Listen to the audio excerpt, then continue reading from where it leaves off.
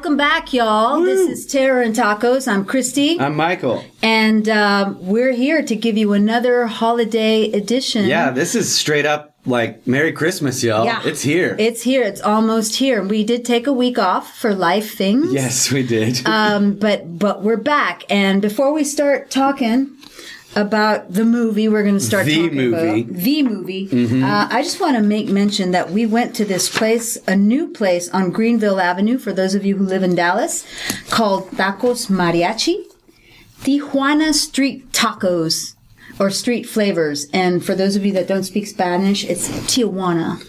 Right. They were super delicious. Dude, what did you think? so good. We got variations on the same thing, right? Yeah, we did. Now they have, their menu is they have, I guess that their special thing is seafood Yes. tacos, which we're not fans of because things that come from the ocean should stay in the ocean. Stay in the ocean. They're terrifying. Yeah. And I know we both come from sort of seafood eating cultures, yeah, but and I don't care. I don't care either. Sorry, Sicily. I don't give a shit. That's one point where me and my people part ways. Yeah, me too. I'm not eating that stuff. Yeah, but they do have pulpo, which is octopus, and they have shrimp and some other stuff. And no, we just went for like the traditional norteño stuff, which is it's very northern Mexican, South Texas stuff. You had. I had one beef and one chicken, and I had flour. But they would like. Oh man! It had some cheese in there. Yeah, and beans and guacamole, avocado. Yeah, and the salsas are delicious. I had a beef one on corn tortillas, and I have to tell you, man, those corn tortillas were fucking legit. The flour were too. Man, they were so good. They stayed soft. Yeah. And a lot of times you run into corn tortillas that don't have flavor. And these did. And these had a good flavor, yellow corn tortillas, and they were soft and the right. They didn't get a lot of them start to get stale at the cooler they get when they lose heat. This one stayed soft. It was incredible. And they had some very interesting salsa choices. Yeah, they had a mango salsa. And a couple of them were so really, really hot. I opted for the less hot. Me which too. Was the green one. And the red one was super hot. Like I had a tiny bit on my tongue and I went, oh. No. And then they had like a mango salsa, which was also really hot, but sweet. Yeah. It's great. It's legit. It's on Lower Greenville, Tacos Mariachi, right across the street from the Trader Joe's. Yeah. So I totally...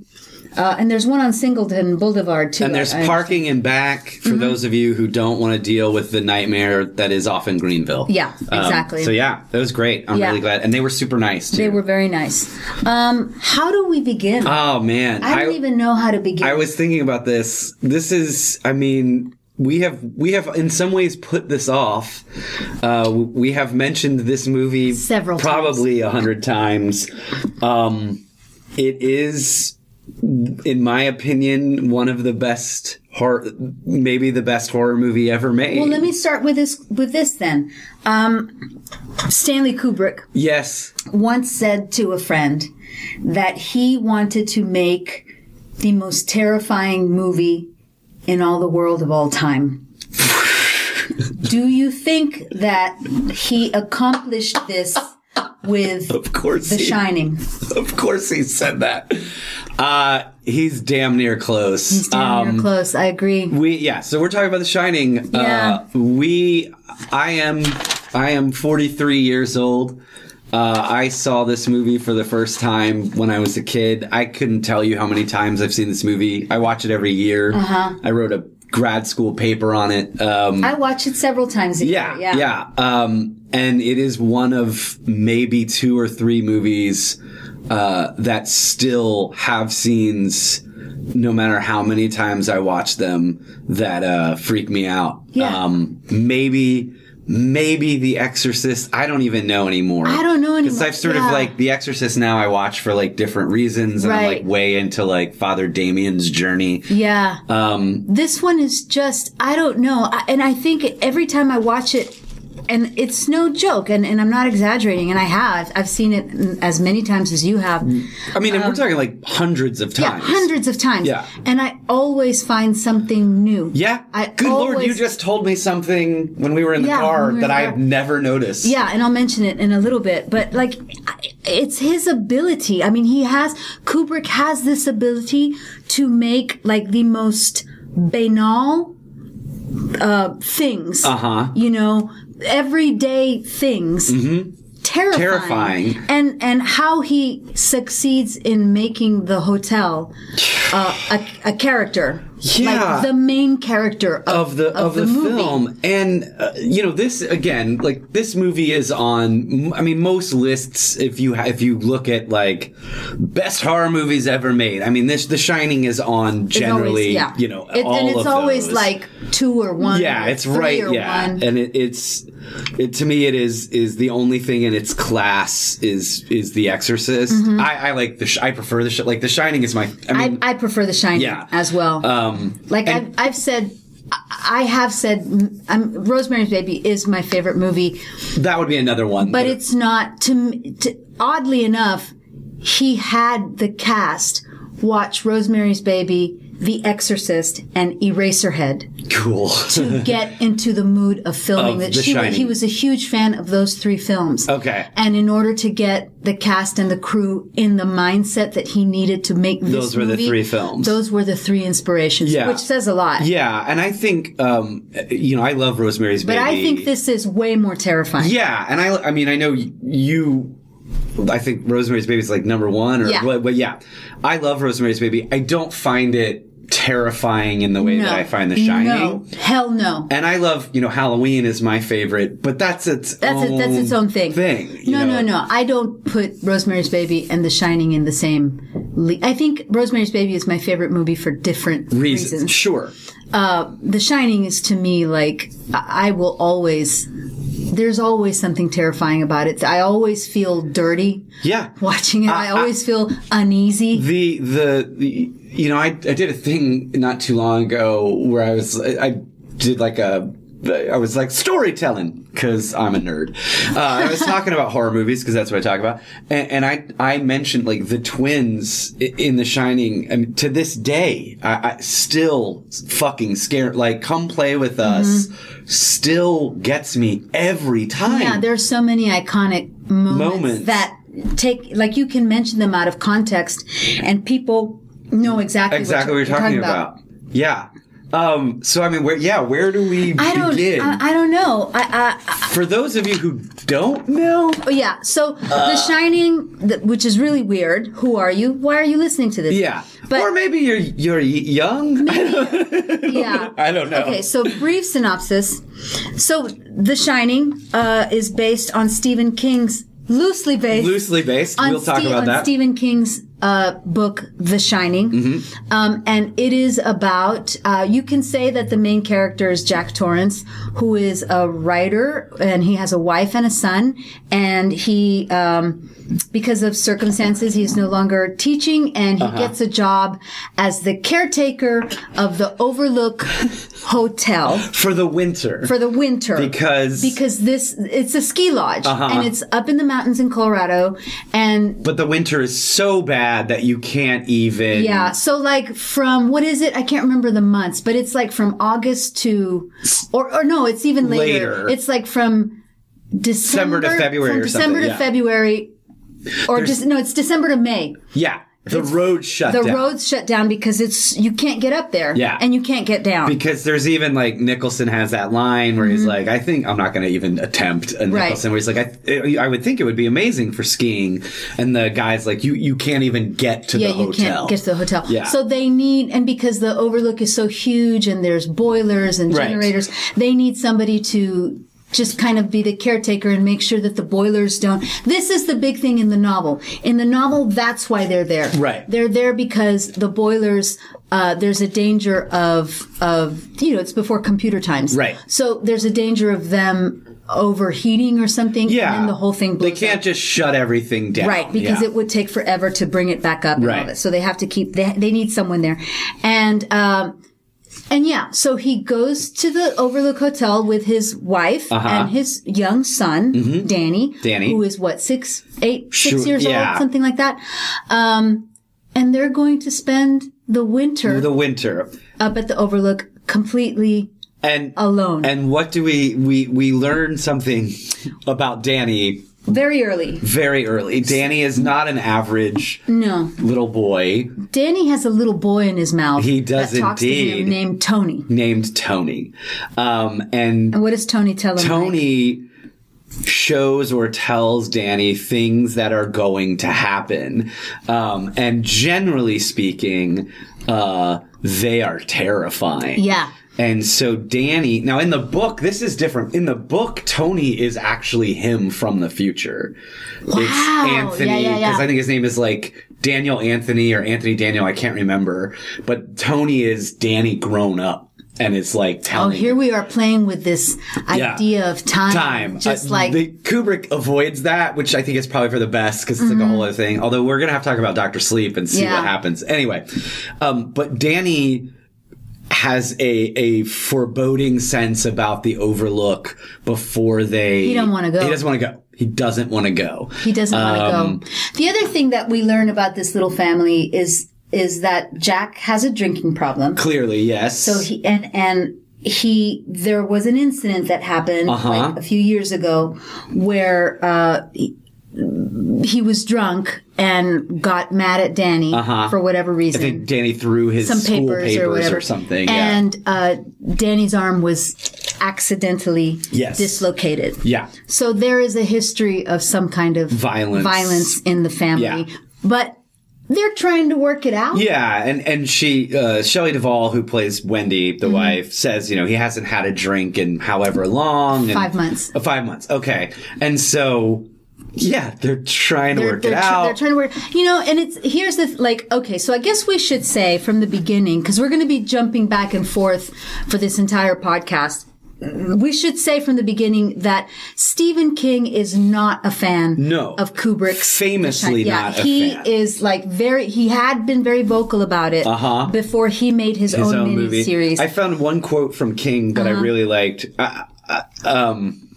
He says, The Shining, talking about Kubrick's movie, The Shining is like a big, beautiful Cadillac with no engine inside. Oh my God. And so in this interview that he did with IndieWire, King, at least in this interview, and this was done not too long ago, it was 2016, at least finally starts to talk about how he appreciates the filmmaking of it, but he feels like it has no soul. Substance. And no substance. Well, but I think that is what Kubrick is saying, though. Kubrick's The Shining is very different from the book. Right. In the book, we can see Jack Torrance's descent. Yes. He doesn't start out crazy. That's the arc of the novel. That's the arc of the novel. In Kubrick's The Shining, Jack Torrance is crazy from jump. And from the opening fucking scene. Which is a huge issue that King has. Right. And oddly, not an issue that I have at all. Me neither. And I think that's part of the reason. I think he's right. Kubrick's The Shining doesn't have a soul. Right. And that's the terrifying thing of it, is that it's straight up evil. Yeah. And I think it's unnatural. Right. There's Torrance in the movie he is a monster. He's a monster from, like you said, from jump. We know he fucked up his kid. We know that. Yeah. She can say all she wants that he's not drinking anymore. Yeah. Whatever. He fucked his kid up. The way he talks to his wife from the beginning. Horrendous. His behavior when he goes to the interview at the hotel, which is how the movie opens. In one of the greatest opening scenes of a movie my God, dude. ever. Coupled, what are they playing? It's Orff, isn't it? Yeah. It's Symphonie Fantastique. I'm going to go with you on that one. I think it is. It is one of the best shots I've ever seen. And then that coupled with Wendy Carlos's sound design shit. Yeah, man. And so well, let me ask you this. Since we're jumping around, it's The Shining, y'all. If you don't know The Shining, if you haven't I don't know what to tell you. You've wasted your life. Yeah. Do you think it is a choice that Nicholson is making? Or is it just because it's Nicholson that we think he's crazy from the get-go? I don't know, man, because like every movie that I've ever seen Nicholson in, he's always a little He's crazy. a little crazy, right? He's always a little crazy. I mean, that's like, kind of his deal. Yeah, like going all the way back to the movie version of Little Shop of Horrors, he plays the patient yes. in The Dentist. And he seems nuts. Yeah. And he's, I mean, God, famously as McMurphy in Cuckoo's Nest. Yeah, McMurphy, he did McMurphy right before he did The Shining. And this is one of King's things that he hated. King says the audience is going to recognize him as McMurphy. Yes. So they're going to see him as a crazy person. Like the other considerations for Jack Torrance, Harrison Ford was an early consideration. See, and to me, that's interesting. If you wanted to go with King's version, right, that makes sense. Sure. I love that Nicholson is I love that he's crazy from the start. There's the famous, we are just jumping all over the place. Yeah. So there's the scene where after he's gone really nuts, right? And the hotel has really gotten into his head. And he's already done the Wendy, give me the bat and all that stuff. Give me the bat. And he goes into the bar, and the New Year's party's happening. And what's his name? The caretaker who was there before him. They're talking in the bathroom or whatever, and he says, "'Cause you're the caretaker here." And he goes, "No, Mr. Torrance, you're the caretaker. You've always been the caretaker. You've always been the caretaker." Yeah. So like that tied in with the fact that, I don't know, Jack's existence outside of the Overlook is a lie. Yes. And his true life is the Overlook. Is the Overlook, yeah. And that's a terrifying concept to me. Absolutely. Because what if that happened to you, dude? Yeah, man. What if you were suddenly in a place where you were like, I've been here. Like a fucked up place, and I've been here, and there's something weird about it. And then you discover the life that I've had outside of here. That's the lie. That's the lie. Yeah. And I love that. And I think it's like the hotel has brought him back. Right. So really quickly, again, just in case anyone doesn't know, should we talk about what the actual, what the concept of Shining is? Sure. Yeah. So he gets the job, right? And he goes to the family comes in on the last day that the hotel is open, and they meet a very important character, Dick Halloran, played by the great Scatman Crothers, who's like, God, he's awesome in this play. He's so awesome in this movie play. Anyway, so he plays the chef of the Overlook, and he's been there forever. Yeah, and he immediately recognizes in Danny. Yeah. The ESP. Yeah, that Danny has the gift. Has the gift. And so while Jack and Wendy are off taking a tour, Halloran is giving Danny some ice cream, and they're talking. And Danny's already had an experience with the twins by this point. Yeah. He just sees them. They're in the games room. But anyway, Halloran says, I know that you can. It's a great scene. Yeah. And this is one of those scenes where it's like so awesome what he does.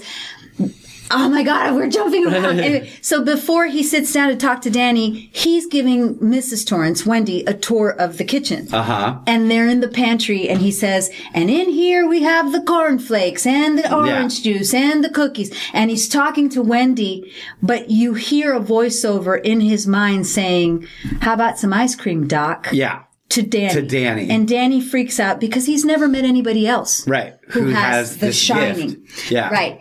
And so we realize that Halloran also has this gift. Yes. And so they're sitting talking about it, and Halloran says, my mother... We could talk without ever saying a word. And my grandmother used to call it a shine. A shine. And some places also shine. Yeah, so some people can shine and some places can shine. And this place shines. And he tries to tell Danny, but it's not real. It's not real. It's like, it's just like pictures. It's pictures. Yeah. Because Danny says, are you afraid of this place, Mr. Halloran? Yeah. And he goes, I'm not afraid of it. It's a great scene. Yeah. I love it. And he goes, but I think... he compares it to burning toast. He says it's like when you burn toast. Like sometimes you can still smell the toast, but the toast isn't there. Right. So that's all it is. Yeah. Just basically, don't be afraid of the things you see. But then Danny says, what's in room 237? And he goes, there ain't nothing in room 237. You shouldn't be there anyway. Don't go in there. And then it cuts a month later. Yeah. Oh man, it's so good. great. I got chills right now. I know. It's like, I know. And so yeah, you have here's a okay. I think this we just need to accept the fact that we're just gonna go everywhere. Yeah. I think Kubrick choosing and Nicholson in consort or whatever, however they came to their version of Jack Torrance. I actually think making Torrance batshit crazy from Get leads the audience to connect way more with Danny. Right. Because for me, yes, Danny becomes the protagonist of the film. Yeah. And he's a huge part in the book, but one of the major arcs of the book is Jack's descent, right? Right. And Jack becomes the hero at the end of the book. And whereas this is like, we, to me, and maybe it's also partially because, God, when I saw it, I was pretty young. Mm-hmm. Not Danny young, but pretty young. But like, to me, Danny is as an audience, is our conduit through this movie. Sure. And I think that's because you recognize very, very early, Dad is fucking crazy. Yeah. And so I root for this kid to survive. Right. Right. And I think also Kubrick is, there's the thing that you mentioned earlier about, so there's that scene where he's waiting to be interviewed in the lobby of the Overlook. At the very beginning. Yeah. And if you look carefully, he's looking at a Playboy magazine. This is crazy. It's crazy. I did not know that. What kind of a hotel? You just told me this. Yeah. So Kubrick didn't do anything coincidentally. Everything that Kubrick does is for a reason. Right. And there are some people that posit that Kubrick is referencing an article in that very issue of Playboy that talks about incest and child abuse. That's crazy. And that he's kind of like hinting at the idea that perhaps Danny suffered some kind of sexual abuse. I don't know if that's true. That's definitely not in the book. No. And totally not in the book. I don't know if Kubrick was doing that, but there is a definite sense in the movie of things in childhood that are terrifying. Yes. Things that to a little kid, the bigness of the world, because the Overlook is huge. The bigness of the world and things that are beyond your control. Yeah. And the way he is able to shoot and put you in the POV of Danny is incredible. Yeah. And usually, I mean, for the first half of the movie, Danny's usually just playing. Like he's riding around on his big wheel through the hotel in one of the most amazing sound design moments in the history of film. Incredible. And also the shot.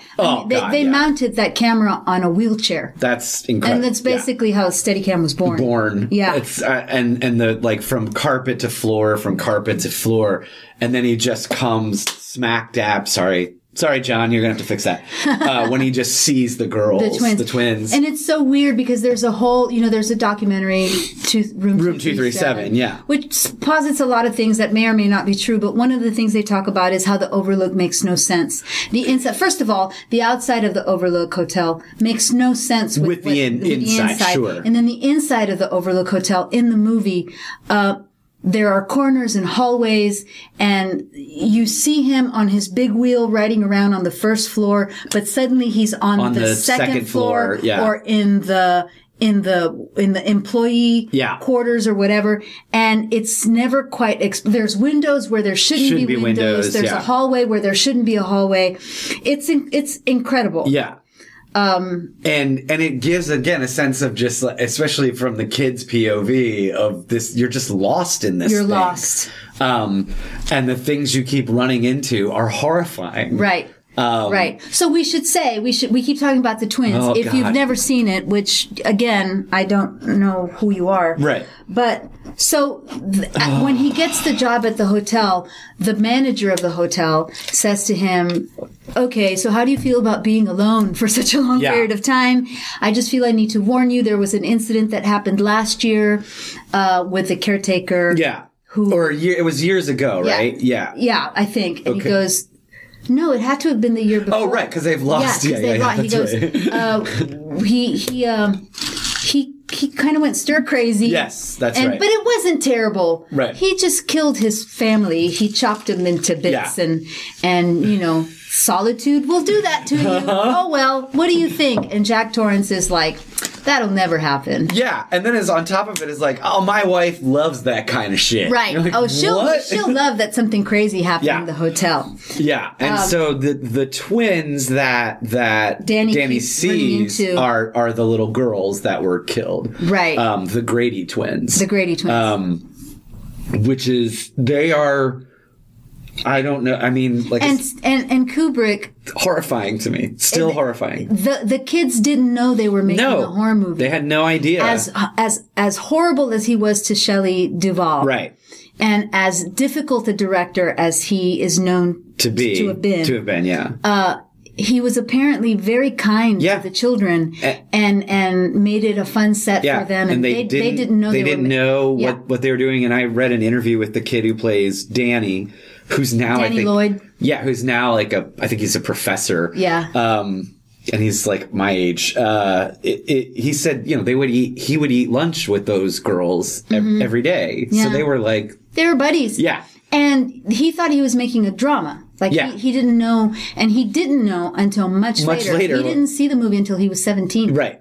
And then he was like, what the fuck? Yeah. But he also says that he didn't find it scary. Right. Because he knew every day. He was there. He just thought it was like, oh, this is crazy. Yeah. It's a horror movie. Yeah, that's so. Yeah, and so apparently Kubrick was very kind. I guess that's one thing positive. You could say. He was nice to kids. He was nice to kids. He was terrible to Shelley Duvall. Absolutely. These are all the stories. He treated her poorly on the set. And you can see, like, in some of the documentaries and stuff that have been made, some of the behind the scenes stuff, the way he talks to her is horrifying. His daughter made one of those documentaries. There's like, if you go online and you look for the Shining documentary, there's a 30-minute one that was made by his daughter who was on set with him, the daughter and the wife.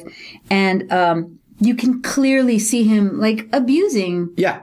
I don't know if there's another profession where the employees taking abuse is something that you go, okay. Cause the other story, like Jack Nicholson hated cheese sandwiches. He hates cheese sandwiches for some reason. Okay. I don't know. Sure. Leading up to the Here's Johnny scene, they only fed him cheese sandwiches. 2 weeks. For 2 weeks. Jack Nicholson only got, that was the only food he could get, they only let him eat cheese sandwiches. That's so fucking crazy. So that by the time they got to Here's Johnny, he was fucking pissed off. And meanwhile, Kubrick's been verbally abusing Shelley Duvall. And she actually says, yeah, it was terrible. She lost her hair. She lost a lot of hair. Oh, God. She was stressing. She would bleed from her gums and all that stuff. And she still says, I mean, she's crazy now. I know. But early on in her career, she said that, she wouldn't trade it for the world. I mean, this is like, I don't know, is anything justifiable, in this sense? Is That's what I mean. It's like, is there another profession where you can treat your employees in highly unethical? I don't. And then the result. Someone, if you have another weird job, tell us. Yeah. But yeah, I don't think so. Because the result is incredible. Well, and that's the thing. It's like I think we let people like Kubrick maybe off the hook in a way that if it was like Michael Bay, right, who apparently was also like super shitty on the Transformers set to Megan Fox or whatever, you're like, well, fuck you, dude. Your movie sucks. Well, and when I read that cheese sandwich thing, I was like, fuck that shit, man. He's an actor. Yeah. Let him get there the way. Why does he need to? It's a weird thing. God damn it! He was living with Angelica Houston at the time. Nicholson was. Yeah, and she says famously that when he was filming the movie, that he would come home and like just not talk to anybody. He would just go home, lie down in bed, and go to sleep. Wake up early in the morning, go to work, come back, go home. Like that. He was just. Wow. Exhausted. And then it's but it's like, but it's so good. It's so good. It's so good. I do believe, I don't know. There had to be like there, but it's like you said, there has to be another way. Like Nicholson's a really talented guy. He's a really talented actor. He's Jack Nicholson. Shelley Duvall is. I mean, I don't know if Shelley Duvall is one of my favorite actresses, but she's famously one of Robert Altman's. Yeah, and I believe, way better than she ever gets credit. Oh yeah, she's a great director and a great producer. She was. And told fairy tale stories on HBO when I was a kid. That changed my life. One of my favorite shows ever in the world. Yeah. And so it's funny, like, we talked about how, like, King is not a fan of The Shining. Kubrick was, like, famously hated by people that he adapted. Like, Nabokov fucking hated his adaptation. Nabokov, I think, came around a little later. Right. But for Lolita, he hated Kubrick's Lolita and hated Kubrick. I do think he came around. Anthony Burgess, who wrote Clockwork Orange, before he died, this is sort of actually, I don't even think this is legend. I think this is recorded. Burgess, before Burgess died, Kubrick was still alive and went on record, like, made it a point.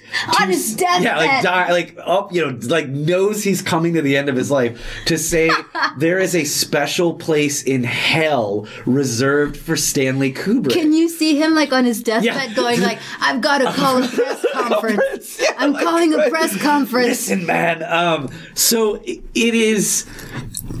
to me... Slim Pickens, I just told you this also. It's weird because in the book, Dick Halloran is a black person. Like, he's a black man. As is, and Scatman Crothers, who played the role. But, like... Kubrick wanted to cast Slim Pickens, who had just done Strangelove for him. And so when Slim Pickens was approached to play Dick Halloran, he was like, no fucking way. I'm not working with him again. Ever again. I will never work with him ever again. Yeah, that's so weird. And I saw interviews with, very famous actor who's the lead in Clockwork Orange, whose name I can't remember. Malcolm McDowell. Thank you. With Malcolm McDowell. And it was later in life, and McDowell talked about how when they were shooting Clockwork Orange, they were the best of friends. And he had a great time. I mean, like, what a weird fucking movie to have a great time on. Right. But, like, McDowell talks about how much he and Kubrick were, like, the best of friends. And he said the moment it wrapped, he couldn't even get the man on the phone. He's a sociopath. He was a sociopath. Yeah, and like McDowell talked about how there was a time in McDowell's career, like so many actors, where all of a sudden the work's not coming and you're maybe not financially... Listen, I've just been watching Hallmark movies. There's a lot of those actors. Exactly. And it's fine. And he would call, like, hey, man, can you give me anything? Yeah. Like, anything. And he said he couldn't even get a call back. And I was like, damn, man, that's ice cold. Yeah, I know. But towards the end of his life, he almost went like full, I'm forgetting his name. The guy, the spruce goose. Oh, yeah. Like, totally, like, fucking locked himself away. Yeah. Like jars of urine and long nails. Fingernails. So Howard Hughes? Howard Hughes. Yeah. Like, he almost went full on that. He wouldn't leave. Like, during the filming of The Shining, that the opening shot of the Volkswagen going up the mountain, which was filmed in Colorado, in Oregon, sorry. That was a second unit set director because Stanley Kubrick would not fly. Wouldn't fly. He would not fly. He would not come to the United States. That's so crazy. King has another quote in that same interview, in the IndieWire one where he says the thing about the Cadillac without an engine. He says you can tell he's being as like politic as possible. He says he was a very talented man and he was very smart. And if you talked to him, you knew he was never in the same conversation you were having and that he was only existed in his own world. Yeah. And like that's Stephen King. That's Stephen King, who like is also a little crazy. Yeah. No, yeah, there's other stories. I mean, we're talking more about like anyway, whatever. There's also, King says that he would get phone calls from Kubrick at 3 a.m. Oh, God. Where Kubrick would be like, do you believe in God? Yes, the do you believe in God talk. Yeah. It's like, what the fuck do you want from me, man? And like part of the thing is like King actually does, and Kubrick doesn't. Right. And I think that is even a thing that mixes, because I think if you don't sort of whatever. Oh man, we've gone off. No, but it is important to because the monster in the movie is human, right? The monster in the novel is sort of this grand evil, right? Right. Yeah. Which to me is very biblical, right? And that Jack Torrance has to fight the grand evil to save his family. But in Kubrick's The Shining, it exists. It is there, and you've been there the whole time. And there is no heaven, right? And there is no hell. And the only thing that saves the family is the little kid being super fucking smart, right? That's the only backtracking in the snow. Exactly. And that was famously part of the conversation, is that he called them and they had this whole argument about the existence of heaven or hell. And King was like, well then, I mean, if he's already crazy, if all of this is really happening, then how do you explain hell, you know? And Kubrick was like, I don't believe in hell. Right. So, I mean, I don't know. It's absolutely Sartre-esque. Yeah. That this hell is other people. Hell is this. You've always been in hell. You've always been in hell. Yeah. And, again, maybe that's why I can't just say I mean, it's a wildly popular movie, but I love that aspect of it. I do too. That there is no grand good versus grand evil. The only thing the kid has is his own wits and luckily this gift. Right. But even in the end, when they're the final conflict or the climax of the movie, when Nicholson is just fucking insane, with the axe. When he's finally gone off the end. And the way Kubrick shoots that and the way Nicholson plays it he is monstrous. He no longer looks human. No. It's not even Danny's sixth sense that saves him. It's really just his wits. He is smart and he figures things out. He's if I erase my footsteps in the snow, I can hide. He'll go that way. Yeah. And I can follow my footsteps back out the hedge. And it's just he's just a smart kid. He's a smart kid. Yeah, no, there's that wonderful scene where it's already after he's told Wendy, get the fuck out of here. Don't bother me when I'm in here. Can I, real quick. There are times, this is going to sound horrible. I'm sorry, honey. I get his reaction. No. I understand. And I'll tell, this is an interesting part because Nicholson, in case you guys didn't know, Jack Nicholson is also a writer. Yes. He's written screenplays and stuff like that. And he actually had a conversation with Stanley Kubrick about that very scene, that when he was married to Sandra, I can't remember her name, but anyway, his first wife, that he literally, that was literally, he would feel that way. And, so Kubrick kind of let him put it in. Jack Nicholson, those are almost Jack Nicholson's, word for word, verbatim of what his conversations were with his. No, I totally get it. Yeah, it's absolutely fucking infuriating. And being married to someone like John is a composer and a sound designer. Yeah. And when he's in this room working on his stuff, and sometimes it's late into the night, I do not bother him because he's in the zone. Yeah, and it is. And if I take him out, he's another John. Yeah, it's absolutely infuriating. No, I get it. But anyway, so that scene has already happened where he's like, get the fuck out of here. Don't come in here. When I'm in here, clackety clack, whatever. I don't need your fucking sandwich. Yeah. Or when I'm not typing or whatever. It's terrifying. And she leaves. So then you kind of see a week later or something like that. And Wendy and Danny are playing outside. Oh my God. And then it cuts to Jack Nicholson in the hotel. Oh man. In the black turtleneck. And it's a longish scene of maybe it's 45 seconds to a minute long. And it's just Nicholson staring out the window, and it's terrifying. It's still one of the most terrifying images because it's oh man, he's gone. Yeah. There's no coming back. Yeah. Which then leads to that wonderful, wonderful shot of the hedge maze that I love to talk about. So there's a great shot in the movie that is so meta. It's so wonderful. So Danny and Wendy are outside playing, having a life, and Jack is inside trying to work. He's got writer's block. Yeah. He can't write a goddamn thing. Right. So he's just walking around the Colorado ballroom, which is what they call it. Throwing his handball and just fucking around. And there's a model of the hedge maze. Yes. That's tiny. And he walks over to the hedge maze and he looks in the hedge maze and there's like little plastic figures of people, but the camera begins to zoom in super slow into the hedge maze to the central part and you realize it's Danny and Wendy and they're moving around in there. And it's a shot of tiny, tiny, tiny Danny and Wendy in the very center of the hedge maze and a giant Jack Nicholson kind of like looming over them. And it is freaking brilliant. It's one of the greatest shots I've ever seen. And I didn't know how they had done it until I actually looked for it last night. And I'm just going to say it real quickly because it's so cool. It's amazing. It's like, so they shot the hedge maze from 6 feet above. Okay. Right? The little hedge maze model. The model.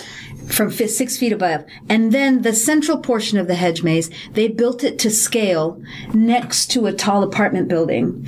And then they had Wendy and Danny play around in the thing. And they shot that from the top of the apartment building. And then the two shots are just blended together. It's brilliant. It is so brilliant and shot so like long before CGI and all of that. And it's funny because you were talking about that and I was like, it's so clearly the first shot of Hereditary is modeled. And he would admit this, even though he because he said it. Even refers to The Shining as a comedy because he's the most pretentious fucking prick in all of film. Agreed. But the first shot of Hereditary where you pull in through the dollhouses and then we're the model homes. Right. Model houses, and then you're in the son's room. I mean, it is clearly taken straight out of The Shining. Yeah. Did I get too mean about the director of Hereditary? Not at all. Okay, cool. Not at all. We feel the same way.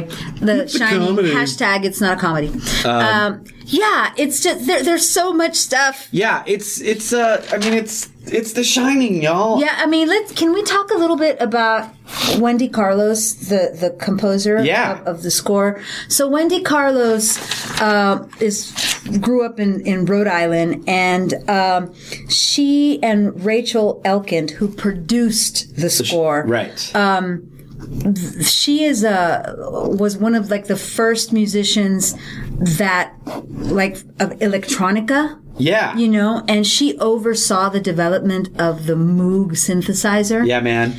And her score is, I think, so haunting. You know, the way that a John Carpenter movie has a John Carpenter score, right? And it's like it's not a John Carpenter without that John Carpenter sound. Right. The music, the sound in The Shining is just as important as everything else in the movie. I don't think I had ever heard. It's like it's perfect in the way that a score should be perfect, that it's present. Yes, but it's not like where it's not like where you walk out of, say, like you walk out of Halloween, right? Right. And we can all walk out of Halloween and be like, din, din, din, din, din, right. It's not that kind of score. No. And it's not like the Goblin score for Suspiria where you can go out and hum it. Right. But it's just like omnipresent. It's everywhere. Yeah. And it is so ingrained in the film. It's absolute genius. It's genius. And the sound editing as well as sound and these, like, there are moments where it's like crazy swelling of timpani, and that's all it is. And it sounds like a timpani, it's electronic, but and that the shining, like the shine itself, has its own sound, and it's scary. That's one thing that I love. And now I'm jumping again. Is Danny's gift is presented as being a gift, but as being absolutely painful and terrifying for this child. Exactly. Which I love.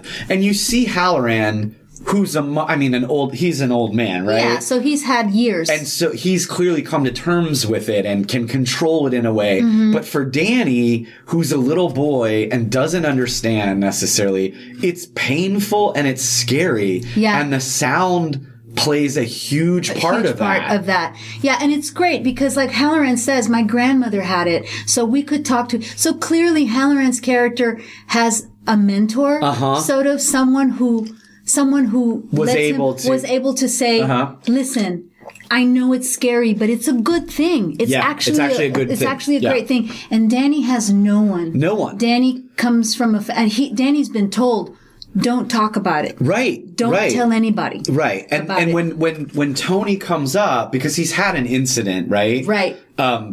because he fucking sees what's going to happen before they ever get there. And when the doctor or therapist comes, It's a doctor. When he talks about Tony, Wendy, his mom, is like, yeah, it's an imaginary friend. All little boys have imaginary friends. So it is this thing of like, we're not going to talk about it. You know, the kid who yells red rum. Yeah. You know? It's so weird. Like you start noticing all these little things before in the beginning of the movie so he has the incident while Jack is at the hotel interviewing for the job. Yeah. And they're eating a sandwich and he's like, I don't want to go up there. And Wendy's like, it'll be fun, blah, blah, blah, blah. And then he's in the bathroom by himself brushing his teeth. And Tony, he says, so did Dad get the job? And Tony says he already got it. Yeah, and he uses his finger to talk as Tony. He did that in the audition room spontaneously. That's amazing. Yeah, the Danny little Lloyd, boy. Danny Lloyd during the audition just kind of like out of nowhere just made Tony his finger. That's and so good Kubrick because was it's like, so all right, childlike. This is the kid. Yeah. Anyway, so you start to notice things. It's like he has this incident where he faints and he sees in the mirror that the dad got the job, and so he knows what's going to happen. And on the door, on his bathroom door, there's all these little stickers. There's all these little stickers like Tweety Bird and all this kind of stuff. After the incident, all the stickers are like in a different order. Yeah. It's just all of these little things in the movie that it's just off. Yeah. Yeah. And I mean, I think you have and we talked a little bit about this. I mean, this fucking guy. Stanley Kubrick famously would do like a million takes, right? Right. Which, as an actor, like, makes just the sound of that makes me crazy. Like, when people will say, like, he did 100 takes, and even if they're being hyperbolic, you know he did 50, right? Right. That's insane. Right. So the famous story is that the Wendy Gimme the Bat. Gimme the Bat, The scene, which is a long scene that tracks them and like, going up the stairs backwards, and Shelley Duvall has to have a fucking breakdown. And Nicholson has to be a monster. Yeah. And she's swinging at him with a bat. Yeah. And all that stuff. The legend is that he did 127 takes. Oh my God.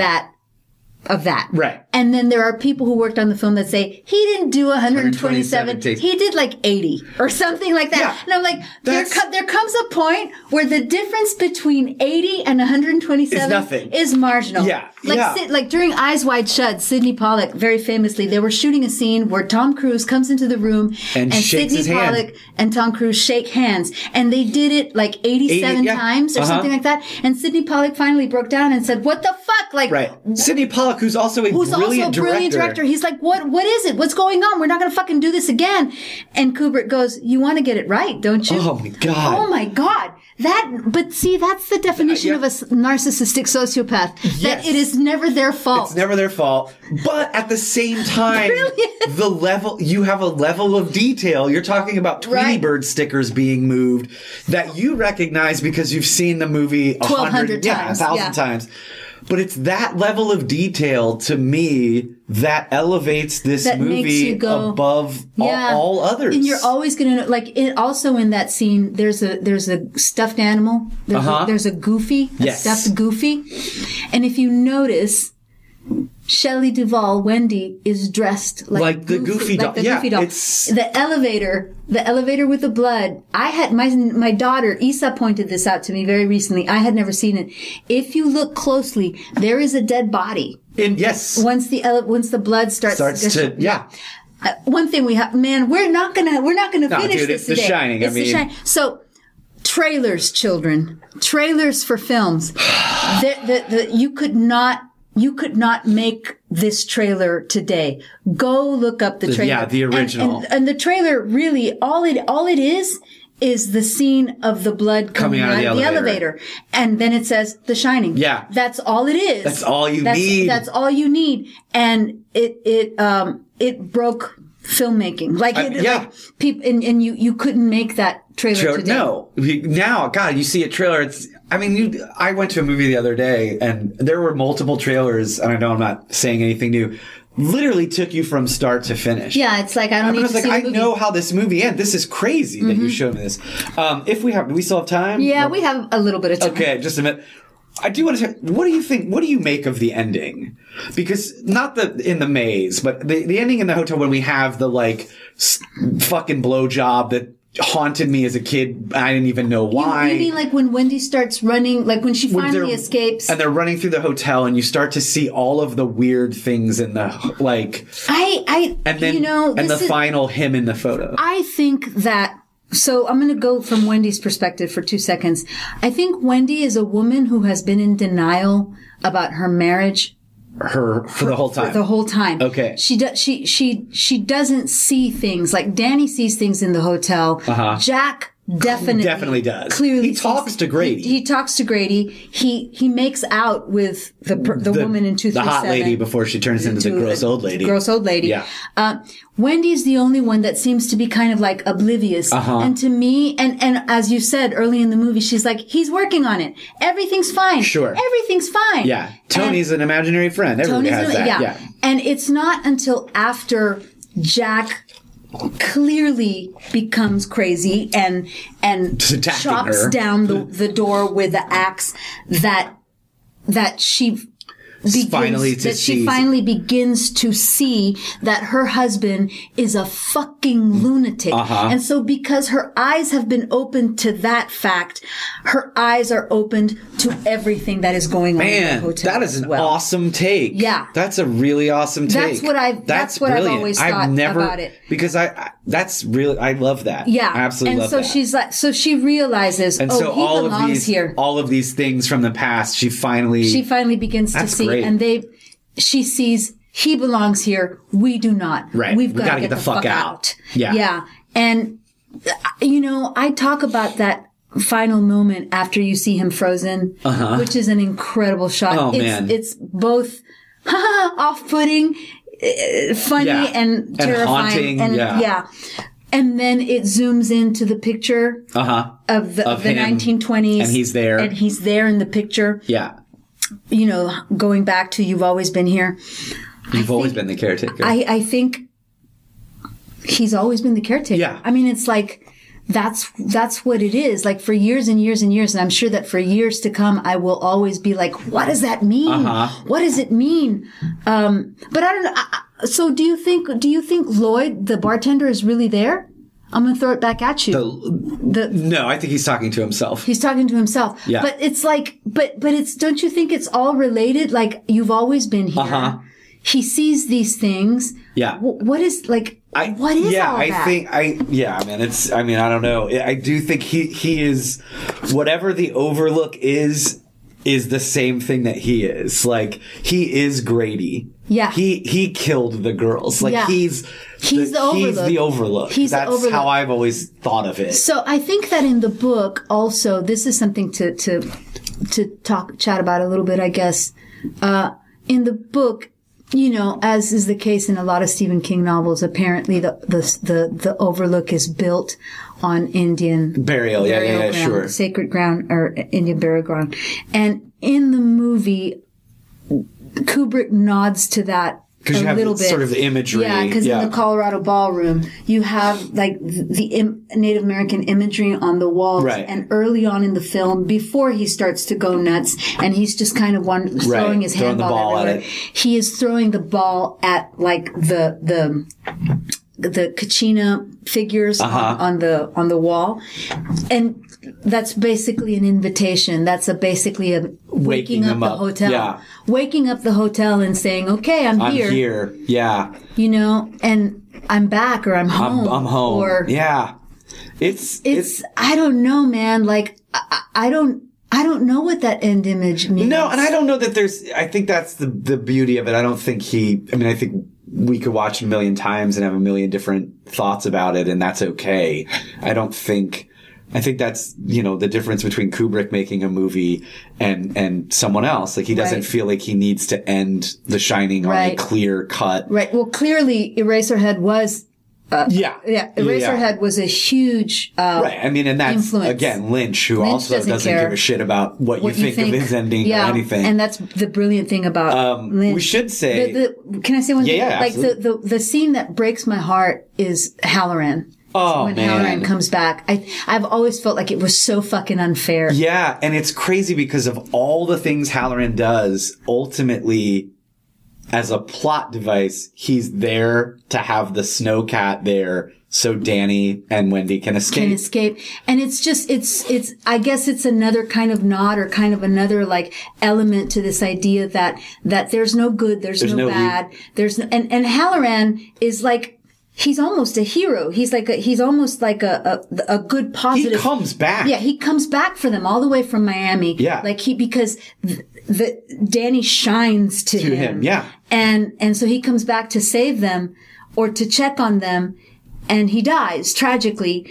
And it's this thing of like, there is no saving you. No. There is no good. There is no good. There is no escaping what your fate is and who you are. And at the same time, he does at least bring the thing that allows them to escape. But he gets, he doesn't even, there's no fight. I mean, he comes in and gets killed immediately. Yeah. I was going to say, so King has written a sequel, Dr. Sleep. Yeah. Which is about Danny grown up. Mm-hmm. They are making a movie they just wrapped last week. Who's directing it? Mike McFarlane. Yes. Who directed The Haunting of Hill House. Mm-hmm. Oculus.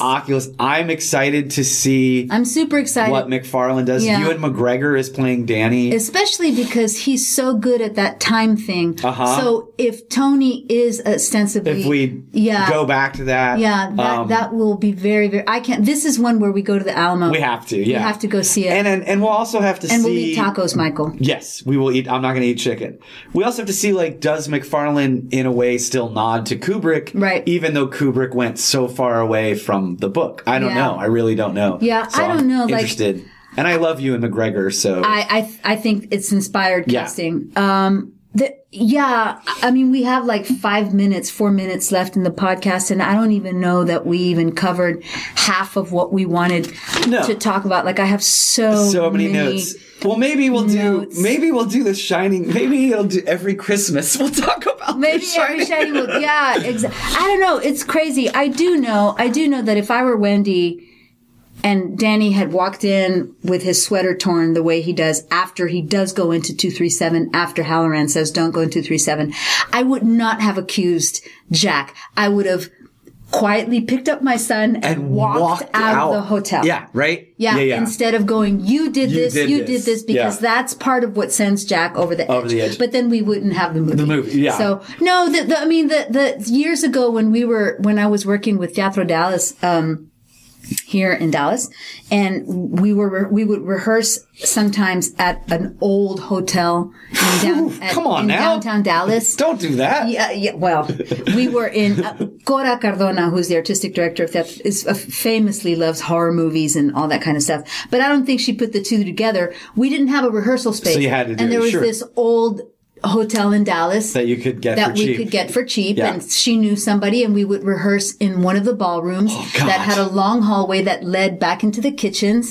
And there was no way you could get me to go back there. There was no fucking way. I'd stand at the doors and look down that hallway, and I could hear the big wheel. They'll just that's terrifying. Come play with us forever and ever. I mean, I think we could talk about The Shining 12 more times and still not cover everything. And maybe we do come back to it at some point. Yeah. But it is, I think it's one of the best horror films ever made. To the first question that I asked, or the first things that we Kubrick said. Quote. Do you think that Kubrick made the scariest, most terrifying movie ever? I think for its genre, for its subgenre, yes. Yeah. I think, certain people, like, to me, something like The Strangers is terrifying, but in a very different way, in a home invasion kind of way. Right. I think for a combination, I can't use words, of supernatural and existential crisis. There's nothing like it. There is it is definitely like existential call of the void. Yeah. Absolute dread. And the fact that, two of the most terrifying things in the movie to me are the twins. And what are the twins? They're these poor, innocent little girls who got murdered. Yeah. And all they actually really want is to play. that's really all they want. Right. They're not there to frighten him. They're terrifying. I gotta give myself chills again. He's a fuck. I mean, he was a fucking master. He was a fucking master. And if you have never seen The Shining, you should go watch The Shining. Like right now. Yeah. Drop everything that you're doing. It's streaming on Netflix, and you should go watch it. It has some amazing performances. And final question. Hot bathtub lady. Do you think that Jack Nicholson hooked up with her? In real life? Yeah. Absolutely. I do too. Yeah. I think so too. It was the 70s, dude. And he was Jack Nicholson. And he was Jack Nicholson. Yeah. And she was super hot. Yeah. Yeah. Real quick before we go, of course, Jim John McNoy is always amazing. Oh my God. We did something huge this weekend. We did something Chrissy. huge this weekend. So Mike and I and Brandon Potter, our other collaborator, I can't use words either. We shot our Kickstarter, for the horror movie that Michael wrote based on an idea that we had together. And Christy is directing. And I'm directing. Brandon is starring. And that we're going to make. We're going to make it. And so we have, we don't know exactly when we're releasing the Kickstarter, but be on the lookout for that. Because it will be relatively soon once we all get through the holidays and everything. And just, begging our fans out there to share. Yeah. And, help us make this thing happen. This dream come true. Make this dream come true of playing cops. Hell yeah. And Merry Christmas and Happy Holidays and all the love in the world and all that. We'll see you after Christmas. Woo! Bye.